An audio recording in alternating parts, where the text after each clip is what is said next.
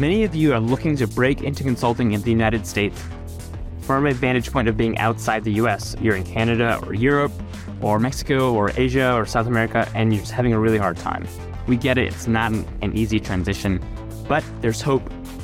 Today on the podcast, we're sharing a recent live event where we're sharing the 3 pathways to breaking into consulting in the US as an international candidate. In addition, we share about our brand new H-1B visa sponsor database, some networking, application, and interview key tips, and finally, a couple of stories from 2 amazing candidates who recently landed offers as internationals. One landed an offer in the UK and one in the US. Make sure to get on our email list to be notified about the next live event that we host. We host 2 a month. Okay, let's dive into the conversation. I'm Jenny Ray-LaRue. I'm the Managing Director of Management Consulted, and I'm really excited to share both the content and also the panel with you today. So here's what we're going to cover. First, we're going to talk about just a roadmap to consulting for internationals. And our focus for today is giving you hopefully some hope, some direction, some what to do and what not to do. This is from our experience helping a lot of people, right? Thousands of people get into consulting from international environments. We're also going to share a little bit about our H-1B sponsors database. Great database that we put together that kind of helps you search for firms that have hired H-1B visas before. It can be a great proxy for not just H-1B visas, but also other kinds of sponsorship. And so we'll, in the links, send you there. So if you want to take a look beyond what we share with you today, you can dive in yourself to the data. Then we're going to talk really briefly about just some networking, application, and interview tips. We'll tailor those toward international consultants because I think there are a lot of folks that don't understand that there are a few different things that people are looking for if they're planning on participating in your sponsorship. And then finally, we're going to talk through a couple of success stories from our panelists on the call today. Really, I think one of the things that's key to highlight is that you've got a couple of key pathways that you can utilize to go into the international recruiting process. And there are a few things that I think will be really helpful for folks to understand. First of all, make sure that you understand that working directly into the US is not the easiest way. I'm going to talk through, for our student populations, 2 other options in just a minute. But if you work for a global firm in your home country, a transfer is much easier. It's much easier for them to make the case that you are a desired, well-trained staff member that needs to come to the home country. Second, develop specialized skills. Tech firms, for example, are much more likely to sponsor.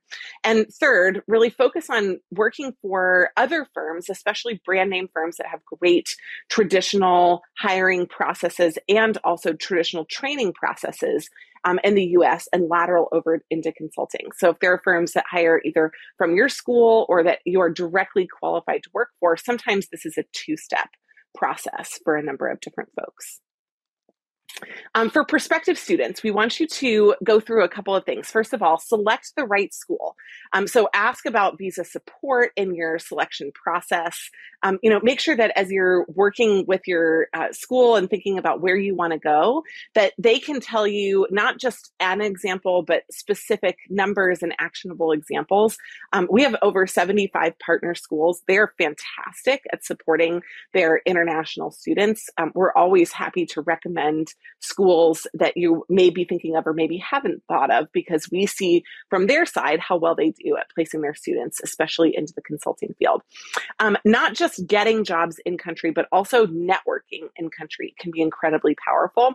So just connecting with people at your target firms in your home country before you're starting school can be a kind of guidance conversation, not I am applying, but I'm planning to apply. I'd love to know what 3 things you would do while I'm in my program to optimize my chances to get into consulting. So networking, in country can be super helpful. Number 3 is selecting the right major. So, highly analytical majors, things such as economics, business administration, applied majors, such as a master's in business analytics can be really, really desirable. Now, what's interesting is that engineering majors also super attractive, right? But anything that's applied where there's an application. Math majors, although they're highly analytical, often are considered so theoretical that they're not applied And so there is an analytical component, but it's not that every analytical major is going to be a great fit into consulting. And again, if it's not just majors, but for our master's and PhD folks, you may already be in this. I'm going to talk in just a minute about what you should do if that's the case, but really focusing on the applied nature of what you're doing, and sharing about that. The theory is only one small piece of what you're going to do. Almost everything in consulting is actual applied or projections of applied analytics. And then the final thing is just getting involved on campus. One thing that we've seen supporting thousands of international students over the years is that many of them they're traditionally used to fantastic academic environments. But the employers in the US are looking for people that are durable in the rest of their life. And they're looking for people who can collaborate, who can communicate, who can wrestle through issues with a group of folks. And so well-rounded students really do make very, very compelling storytellers inside the interviews, because not only are you able to say, sure, I can run a model, sure, I can answer a problem mathematically, but also when my team member disagrees with me, I know how to handle that diplomatically. I've done that before. That's incredibly important, especially in second round interviews.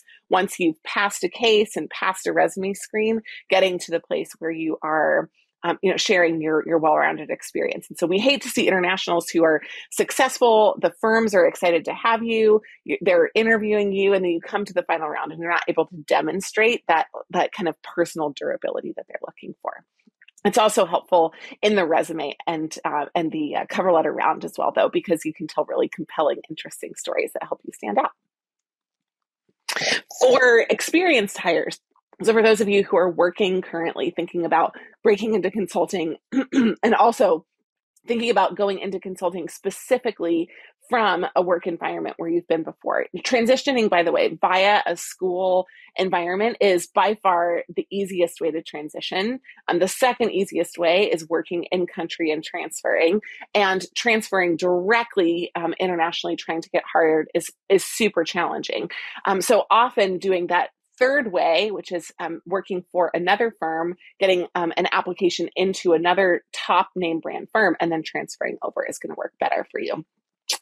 But there are a couple of exceptions to this. There are certainly, heavy hiring practices such as the healthcare practices inside large generalist firms. So you've got MBB, you've got Deloitte, you've got Clearview that have these really active healthcare practices. If you are an MD, or if you've done some kind of engineering, or if you've worked in healthcare outside of the US, then these firms often will very actively hire, whether it's directly or indirectly from the healthcare sector. Just know you're not being hired in that situation as a generalist. You're being hired as a specialist in healthcare.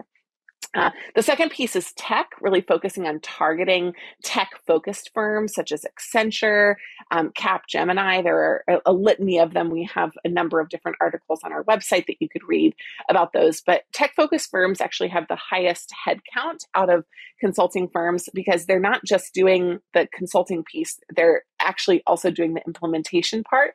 And many times you can work on both sides of that process. Strategy is still the most consulting-ish part of working for tech-focused firms, but it can be really helpful if you have technical skills, coding skills, and other kind of baseline technical skills, having worked in technical firms. Number 3 is supply chain. So supply chain operational areas, right? You've got these practice areas that are aligned by industry, but you also have operational areas. This could be supply chain across healthcare and manufacturing and let's say food and beverage, right? So there are all kinds of different supply chain practices.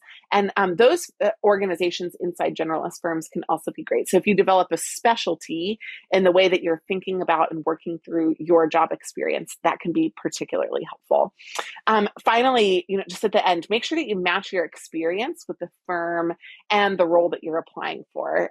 The best way to do it is to start with where you are, right? Try to find a place that is aligned with where you currently are. But certainly either degree programs or making that first step move into another role can also be helpful. It's just good to know where the demand is when you're thinking about taking a 2-step approach. You don't want to take a 2-step approach and then kind of get boxed in. Um, for those of you that are interested in knowing also the key filtering question, which is like which firms hire, we put together a H-1B database. And this is sourced off of the government information. We culled it down so that it is very consulting and strategy specific. So it's over 1,000 consulting firms that have offered H-1B sponsorship. And let me be clear about this. This means that they have offered it recently, but it doesn't mean that they will. And so when you go to a firm, you have to approach them with that knowledge, saying, I saw that you have sponsored H-1Bs instead of that you do sponsor H-1Bs. It's just kind of an important nuance from the firm's perspective, because of course anything can change. As we mentioned before, tech is one of your key focus areas, a great thing to leverage if you're interested in it. But tech-focused firms are more likely to sponsor firms like Accenture, Cognizant, Infosys, TCS, Capgemini, et cetera.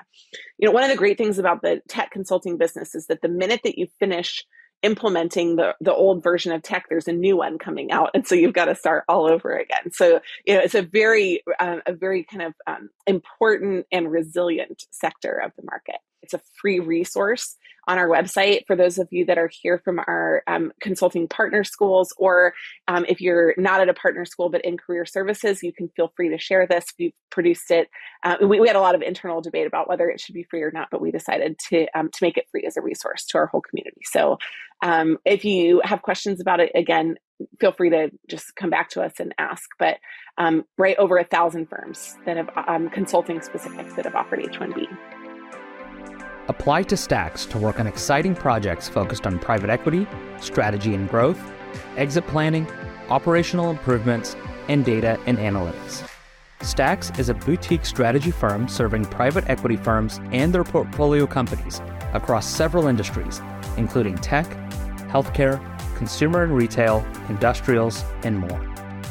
The cool thing about Stacks, you'll get near equal exposure to each industry, making for a well-rounded consulting experience. Whether you're an undergraduate student, MBA candidate, experienced professional, or somewhere in between, Stacks has a role for you. Ready to up-level your career?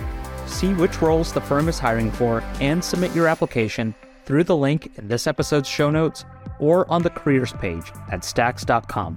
That's STAX.com. Hey there. Are you looking to break into consulting this year? In addition to continuing to listen to this podcast, there are a bunch of other ways you can engage with Management Consulted.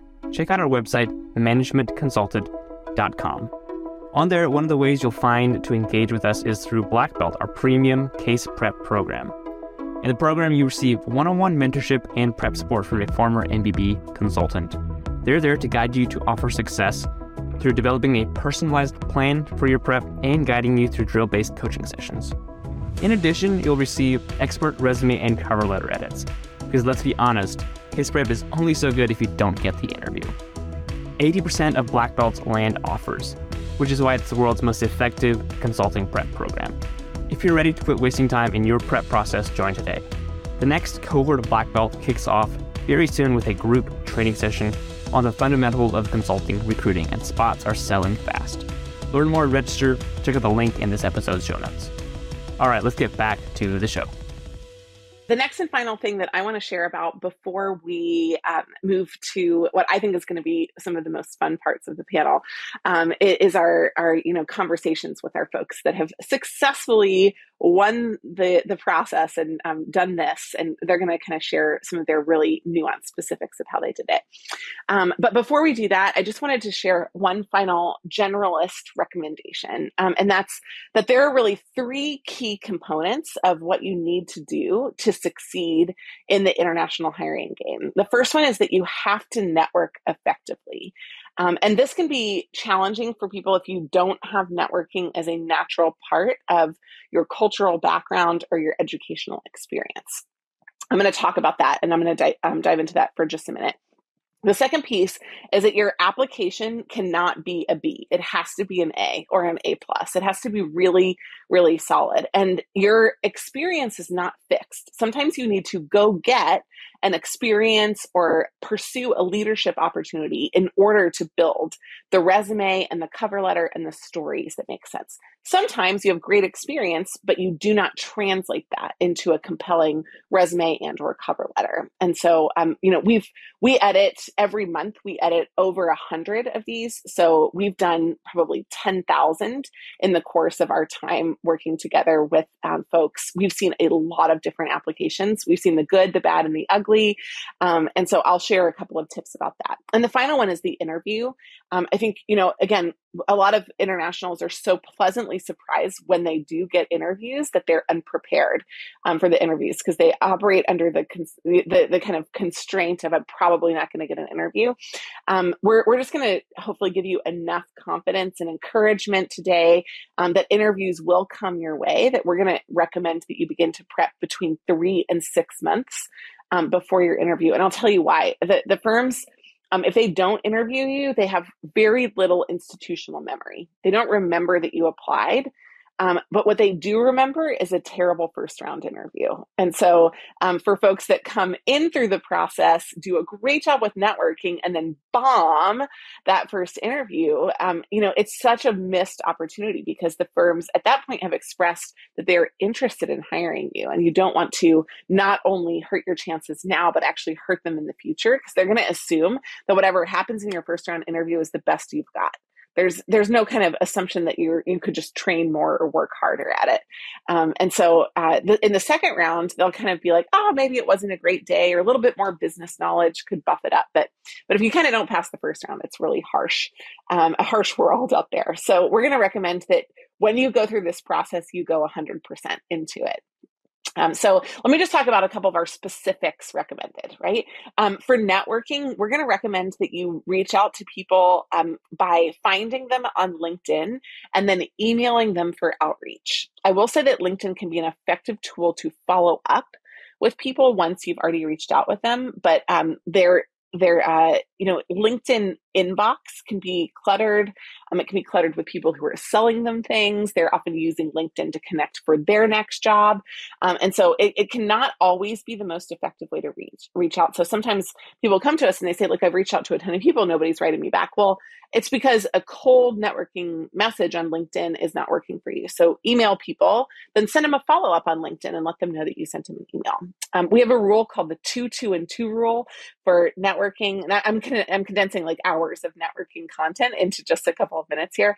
But the 2, 2, and 2 rule is that we would recommend that you write 2 people twice at 2 different firms at a time. And so what that means is that you should pick, 2 people either in the same office or different offices, that you should email them once, an introduction of who you are and a request for a call, and a second time before that time of their specific call that you are reaching out is kind of just a reminder message. When they don't write you back after 2 of the messages, they're not going to write you back a third time. So you can move on at that point to another cold contact. You also want to, so 2 people write 2 emails and then across 2 different firms. These firms are so innately competitive with one another that if you happen to be interviewing at, Bates White and you're also already have a contact at Cornerstone, that can be a real point of leverage. So working at more than one firm at the same time, but it doesn't have to be 10, like 2 is actually pretty adequate. Can be super helpful. One of those cycles will take you 2 weeks. You'll know after 2 weeks whether you have a contact or not. And then at that point, you can move on to somebody else inside the firm and or somebody outside at other firms. When you are sending emails or LinkedIn, if you say, do you have time for a call? My answer as a busy person is always no. When you say, do you have time on Friday at 10 a.m. or Friday at 3 p.m.? Actually, Friday afternoons are pretty sweet times for these calls. I actually am much more likely to check my calendar and see whether I could do that. And if I can't, to write you back and to say, look, I can't do 3 p.m. on Friday, but I could do this or this time. Like, would a time in there work for you? So that specific CTA can be incredibly compelling. And then finally, a lot of people are so shy going through the networking process, feeling like you have to have this very long, elaborate process with somebody. Y'all, I can tell you in 5 minutes whether you're McKinsey material. Maybe you're not today and you will be in the future, but I can tell you whether you are today. These people are making a 5-minute judgment judgment on you. And so at the end of your 15 minutes with them, you can ask them if they would feel comfortable referring you for an interview. You don't have to say, I'll follow up with you in 6 months. I'll follow up with you 3 times. Let's get on another call. They actually don't really want to do that, honestly. They already know. So ask them in that first call if they would feel comfortable giving you a referral. If they say no, ask them what else they would need from you and be ready for great constructive feedback. Okay. But the networking process, if it is robust and engaging, you will enjoy it more, and so will the people that you work with. Okay. The second thing is the application. So resume and cover letter need to fit together, go together, and complement one another, not be the same. We see a lot of cover letters where people tell the story of their resume in paragraph form. Look, there's a reason why I want your resumes, because I don't want to read it in paragraph form. So your cover letter is meant to be an additional piece of your resume. In your resume, we're looking for 3 core sections plus a 4th section at the end. The core sections are your work experience, your academic experience, and your extracurricular experience. We call them usually education, experience, and leadership. The 4th section is a personal section or an other section where you put your interests, languages that you speak, and technical skills that you have. Those are all the things that the bots are looking for as they're scanning your resume. So you want them in there, but you need to be able to tell your story in a balanced and profound way in a very, very short amount of time. A couple rules for your resume: make sure that there's a number in every single line. These firms are looking for analytical people. If you try to tell me with words, I would rather you tell me with numbers. In addition, they should be, for most US positions, including PhDs, 1 page.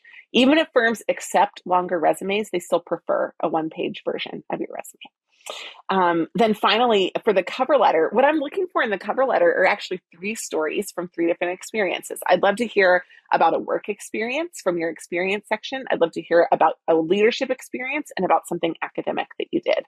What I want to see is that you thrive in multiple environments, but here I don't just want you to tell me that you did X and Y and Z. I want you to tell me that you faced X problem, that you used Y to solve it, and you got Z result. So you have usually 3 to 4 sentences inside your cover letter to explain that. Awards, top scores are super compelling. And then metrics, even in your cover letter, are the best way to tell the story, right? If I say I worked with a team of people on a project versus I worked with a team of 4 people on a 6-week project to identify $1 million in revenue opportunities for a company, right? The second one is obviously more clear, more vivid. I can immediately picture you in a room with those people. And that visualization is super helpful for the reviewer.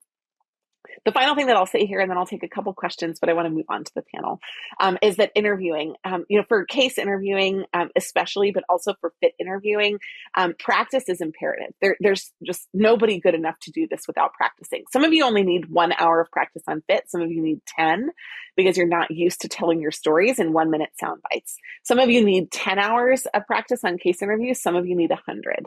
I can't tell you what it is until I sit with you for 15, 20, 30 minutes, but a market sizing question will always give me a sense of how you're starting out. If you start with a market sizing question timed for 10 minutes, and you can do this either using some of the free options on our website, or if you have access to our resources, you can use some of the video-based drills, then market sizing is a great assessment. Working out loud with a partner is best. Do not mistake case prep time as reading. Reading is like bonus time, but that counts for 0 of your case prep hours when people report them out. And then quality is much, much more important than quantity. Doing a deep dive with a top partner is going to be much more effective than running something with your mama, even though your mama may be amazing. So without further ado, Zoe and Tunde, I'd like to move over to hear, about y'all. And so I'm going to have both of you answer each of the questions rather than do kind of one story at a time. And so I'd like to just start with the first one, which is I'd love for you to provide a 1-minute background, and I will time you each on, because we want to hear from you, but we want to hear the specifics too. So of your background and your journey into consulting. So just give us kind of that quick elevator pitch version of where you came from, how you broke in, and then we're going to dive into some of the details after that. Zoe, you want to go first? Sure. Okay. Tell me when my time starts. Yeah, go. Awesome. So I'm Zoe. I'm a final year student studying international relations at the University of Edinburgh in Scotland. I was born in Zambia, but my parents were Nigerian missionaries, so I spent most of my childhood kind of traveling around, really. My journey into consulting is kind of an interesting one because it's filled with accidents, failed applications, blood, sweat, tears, and finally a successful grad application. So I'm starting at BCG in fall in London. Amazing. Okay, fantastic. That was 30 seconds. That's Tony, Right. that's going to be hard to beat. Yeah, but I trust you. All right. Can I go now? Go ahead. Yeah. All right. So my name is Tunde. I'm from Nigeria.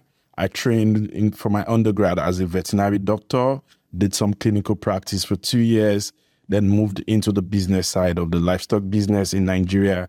I did that for about 6 years and then came into the MBA. So I'm a current first year MBA student at Arizona State University. And, that's where I decided, on moving into the consulting industry.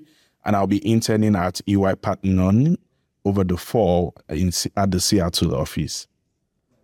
Fantastic.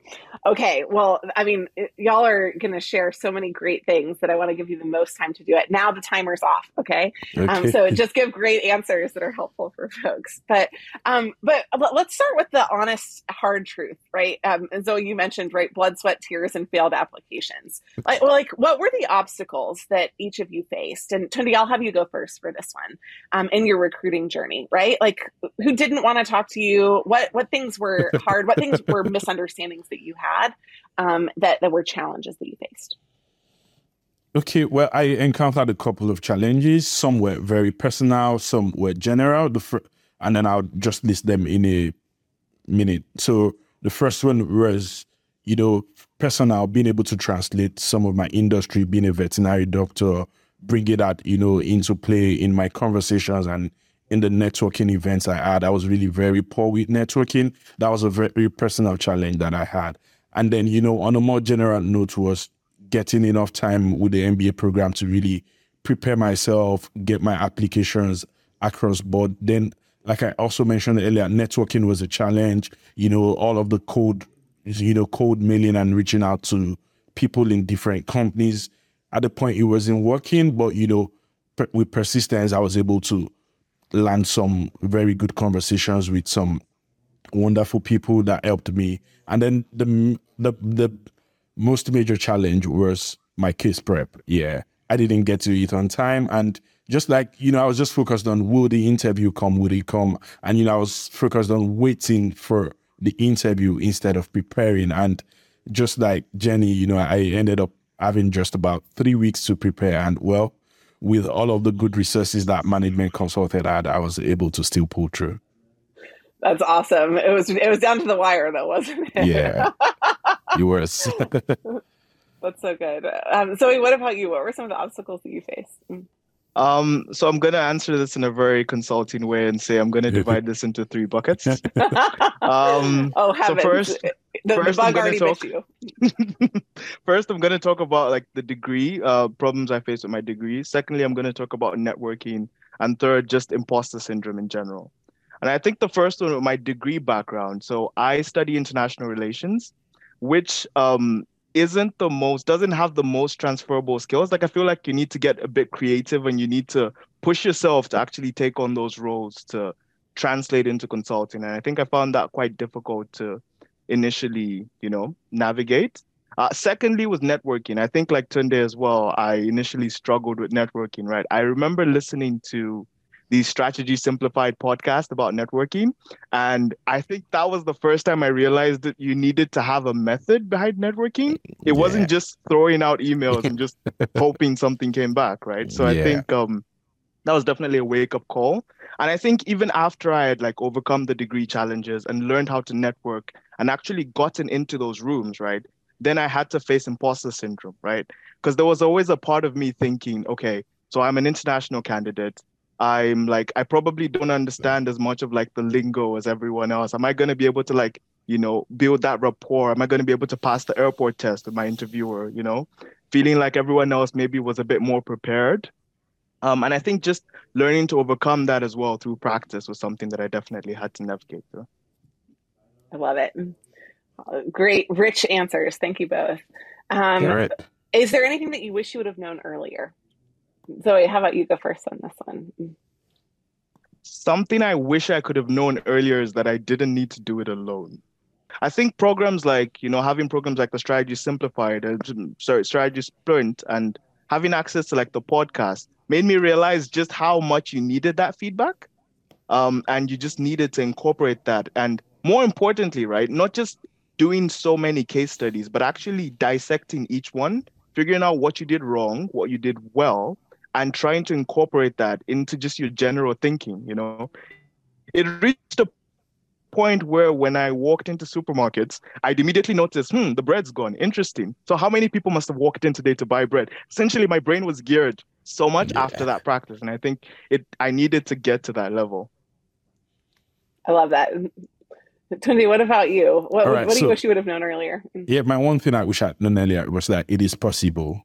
It is possible. Yeah, and, I mean that in a lot of sense because, I started off coming into the MBA, I started practicing, I was reading and, doing a few things, and then I just abandoned it altogether. Like, maybe I'm not just going to even land an interview, maybe no company is going to pick me or something, and until that actual mail came through and I had to start doing crash preparations. So, yeah, just believe strongly that it is actually possible.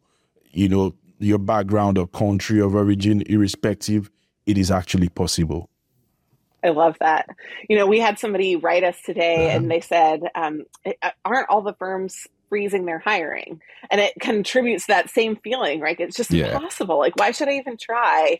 And we just want to encourage everybody that's listening today, firms never freeze hiring at the entry level, right?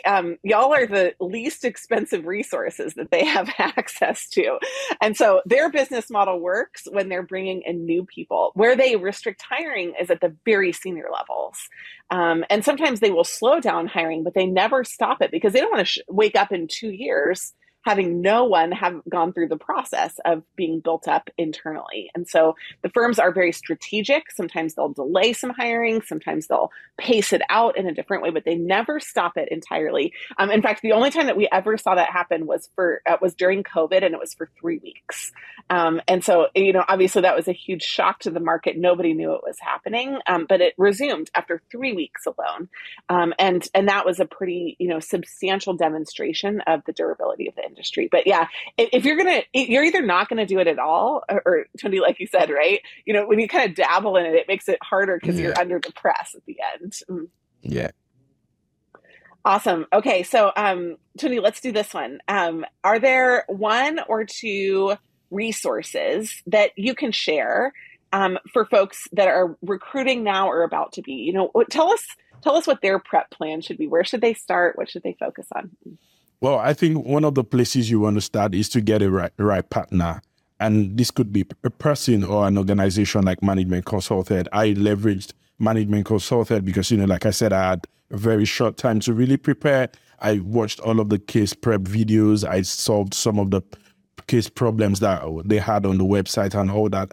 And that was really, really very helpful because, my interview had one very specific, similar case to something I had solved. And I think probably, looking back, it just felt like maybe that's even the case that made the difference in my recruitment process. I can't tell.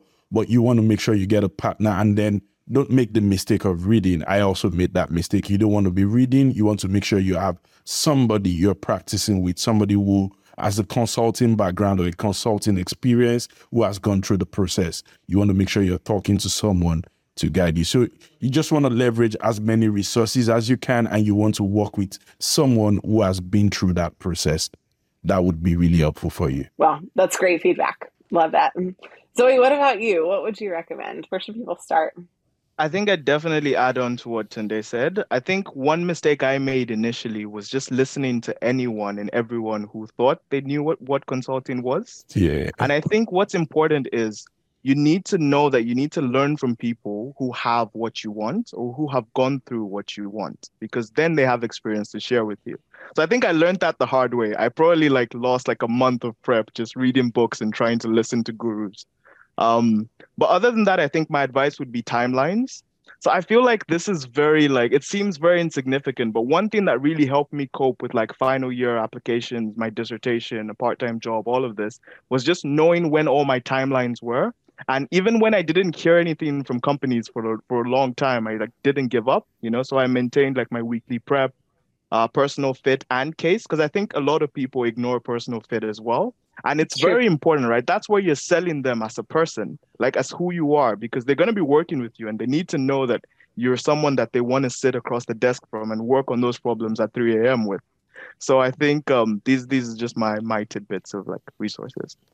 I think that the consulting firms trust themselves more to take you from a B to an A in case knowledge and business experience rather than from a personality of a stone to a thriving fun personality, right? So I think you're right. I think a lot of people underestimate the fact that the firm trusts themselves to train you and equip you in what you need if they have the right material to work with. We see that all the time, that they're scared of the case, so they ignore the fit. And heavens, it's hard enough to get the interview, right? You might as well be ready for the whole thing. Let's end with just a couple of fun questions. So I'll do these kind of rapid fire. If you win the lottery, what's your first purchase? Zoe, you go first.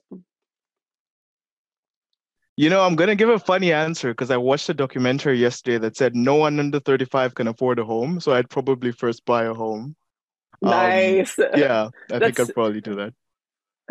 That's so old school of you. I love it. Tundi, what about you? Yeah, mine would either be, buying a home or getting a Tesla. It would be one of those two. Yeah. Yeah, baby. I like that. So you're cheating a little bit by not, that's a very consulting thing to do. It depends. I'll give you a couple of options. What about a next one? One item from your travel bucket list. Tundi, what about you? You go first. Well, I'm looking forward to go to Japan. That's one place I really want to visit. There's a lot to learn about the place. I have some colleagues in school who are from Japan, and they've said a lot of stuff. And that's the next place on my travel bucket list now. Come on. Zoe, what about you? Definitely Cuba. I gave a class presentation of like the Cold War and the missile crisis when I was 6, and I think Cuba has just been ingrained in my mind since then. Amazing. I have a friend who spent a whole month in Cuba, and I've been to Japan. So if you guys want any recommendations when you're getting serious about it, let me know. And then finally, if you could choose one superpower, what would it be? Well, for me, it would be the ability to read people's mind, definitely. And I'm sure it would really come handy for a consultant anyway, because you're sitting right opposite the client and he could be saying something else, but you actually know what exactly is going on in his mind. So yeah, that's a superpower I'd love to. I've always felt like if you had that superpower, you have to have a hide of steel too, right? Because you have to know what people are thinking about you, and it might not be wonderful. Yeah. So I love that. Sure. Yeah. Zoe, what about you? I think it would definitely be the ability to split myself into 2 or 3. That way, at least I'd be able to have a proper work-life balance, I think. Oh, so one's playing and one's working? Is exactly. That how all the time. All the time. Yeah. Thank you all for joining today. And thank you, Zoe and Tundi, for your really insightful responses. It was a joy to have you on. Thanks for tuning in to Strategy Simplified. Join our Black Belt Case Prep program to maximize your odds of breaking into consulting, whether you're in the US, Europe, Asia, or elsewhere. 80%, that's 80% of Black Belts land at least one offer. That's pretty incredible. The next cohort starts soon, and they do always sell out. There are links in the show notes to learn more. All right, we'll talk to you again on another episode very soon.